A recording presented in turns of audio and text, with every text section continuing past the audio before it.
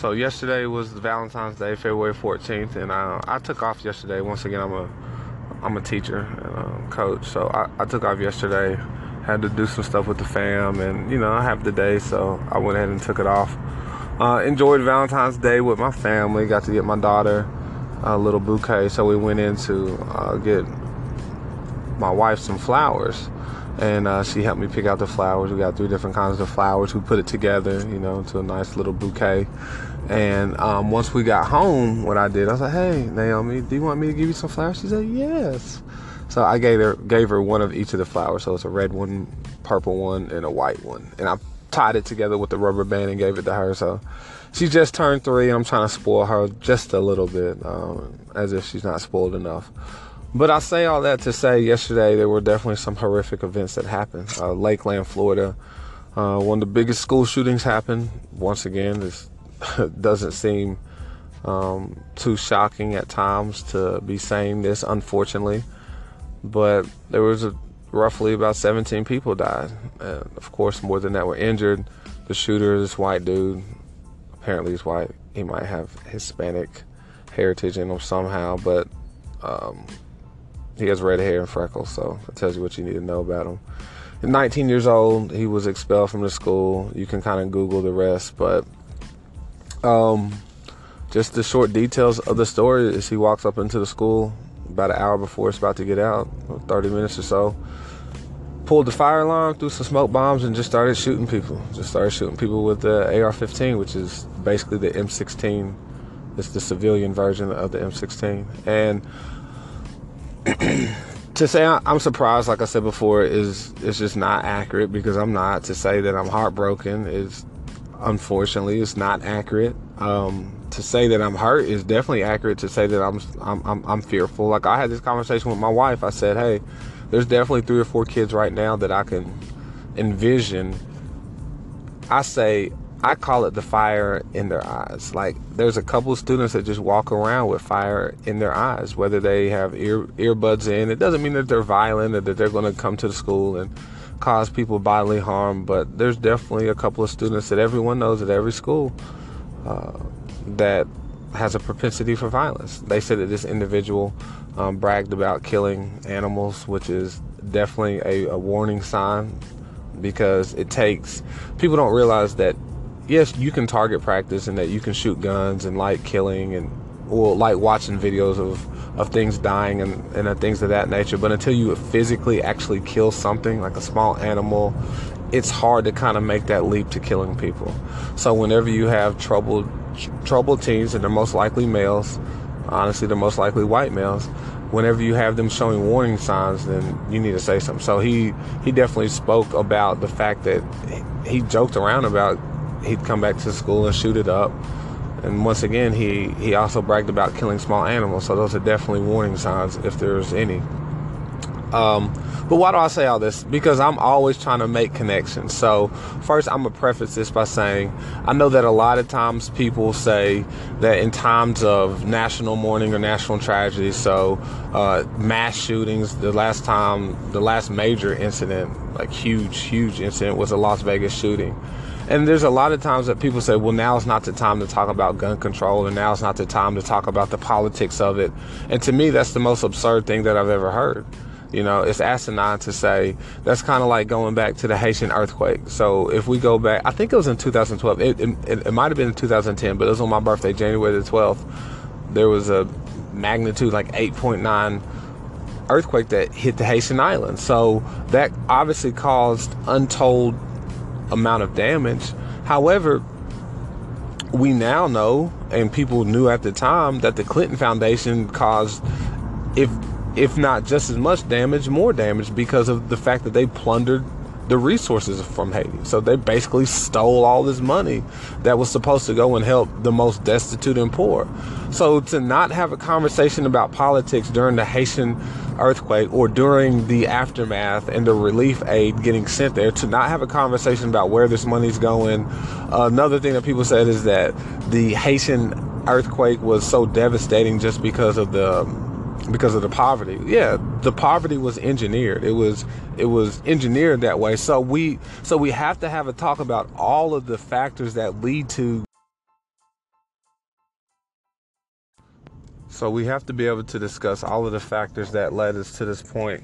We can't be afraid to discuss some of the uncomfortable things that might have had a hand in this horrific situation. So the last, and I can't even say mass shooting, but the last mass shooting that captured the nation's attention, let's put it like that, was the Vegas shooting. And after the Vegas shooting happened, people were saying things to the effect that we should have this conversation now. And other people like, we shouldn't have this conversation now. What are y'all talking about? Don't use this event for politics. And I think that's one of the most asinine things people can say. It's completely absurd. Of course this is the time for that. So if you look at the Haitian earthquake that happened on my birthday, January the 12th, 2010, and now we fast forward to 2018, 8 years later, well, there was a lot of outside corruption in Haiti before the earthquake, but now we're learning of even more corruption. So when you look at why the Haitians haven't been able to recover the way they did, or if you even talk about the earthquake, you have to talk about the Clinton Foundation. You have to talk about the fact that people are stealing money at an astronomical rate, and that the poor and the destitute, where those funds were deserving, are the ones who are being left out in the cold. Like, you have to be able to have these conversations. And then the same is true whenever you have a mass shooting. You can't just pray for the families and pray for the victims and then go on about our day as if something's going to change. You know, the definition of insanity is repeating the same actions over and over again and expecting a different outcome. So how can we expect, so that's my question. How do we expect school shootings not to happen? How do we expect mass shootings not to happen when we haven't changed anything? Whether we agree with it or not, whether we like it or not, if I come home and every day, I do something and my wife gets mad at me every day, all right?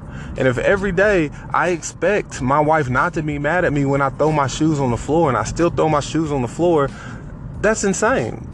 Don't throw my shoes on the floor and my wife won't be mad. That's just I can't expect her to change her behavior if I haven't changed anything about my behavior, So I'm gonna say something, and I'm definitely open for dialogue. I'm open for discussion. I'm not the person who says that I'm right no matter what, and nothing. Racism affects everyone in this country. However, our experiences with racism aren't all the same. So what I mean by that is that racism has an impact. I'll say that. Racism impacts everyone in this country. However, the effect of racism, depending on who you are, where you're at, and your experiences in life can be different. So my experience with racism is different than my father's, is different than my brother's, is different than my son's will be, is different than my white neighbors down the street, right? However, the impact of racism on everyone in this country is the same. Now, stick with me. Blackness has long been viewed in the same light as criminality. It's something that's been around since slavery. Now, why is this relevant? Because when we close our eyes, and if you say the word criminal, or if you say the word threat, or if you say killer, or if you say thug, or if you say all these different things, then you'll have different images pop up. Anytime you say a word, your brain automatically translates that into a picture. So if I say the word ice cream, my brain translates that into, right now, it's some chocolate chip ice cream in a bowl. For you, that might be, I don't know, some strawberry ice cream in a cone, but we have a picture of something. And the same is true when I say the word criminal, or if I say doctor or a lawyer.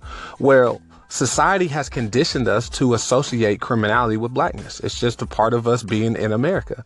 And do this experiment if you go home for about a week. So just watch the news for about 30 to 45 minutes. And whenever they tell you a story about either a robbery, an assault or a murder or something violent happened, generally speaking, if it's a black or brown face, they'll show it. And generally speaking, if it's a violent crime, I said generally, not always, but generally speaking, if it's a violent crime or if it's sexual crime on your local news, if it's a white face, they generally don't show it. And it's a very deliberate attempt to frame blackness as criminals. It's just If you don't believe me, just try it. Like I said, give it about a week. It has to be on your local news, and just notice, or maybe just make little check marks every time that you see a black or brown face. What situation are they in? Is it entertainment? Is it suspect? Or is it athlete? And if it's one of those three, it fits into that stereotype. So how does this relate to the school shooting? Well, it relates to it because, if you think about the whole statement of black on black crime, well, that's a racist statement, because it's roughly 93 to 94% of black people that are killed by other black people. Well, white on white crime states that 89% of white people that are killed by other white people. So it's really not about the statistics. 4%, you could look at the standard deviation and realize that's not that big of a difference. So what is it really? Like, we need to be able to look at it for what it is. So we have to have uncomfortable conversations about the violence in Chicago, about the violence in Baltimore, about the violence in New Orleans. We have to be able to say, hey, is it economic? Is it societal? Is it cultural? Even though I completely disagree that it's cultural, but we have to be able to say those things out loud in public to discuss, to get all of our ideas out. Well, the same is true with white males shooting the place up. We have to have this uncomfortable conversation to say, what is it about white males that they are the number one a mass shooter in America? So if I'm going to be shot in a public place by a mass shooter, statistics tell me that it will happen because a white person has done it. And statistics also tell me that it's not going to be a white female, but it will be a white male that's pulling the trigger. Now, hopefully that day never comes, and hopefully those statistics are never true with me. But what about all the other families that's lost their lives? Is that not enough? Is that not enough? And once again, I'm not pointing fingers. I'm not blaming any group. I'm just saying we have to have a conversation. We have to have a conversation about why it's statistically more likely for a white male to go and shoot 4 or more people in a public place than it is for any other demographic in the United States.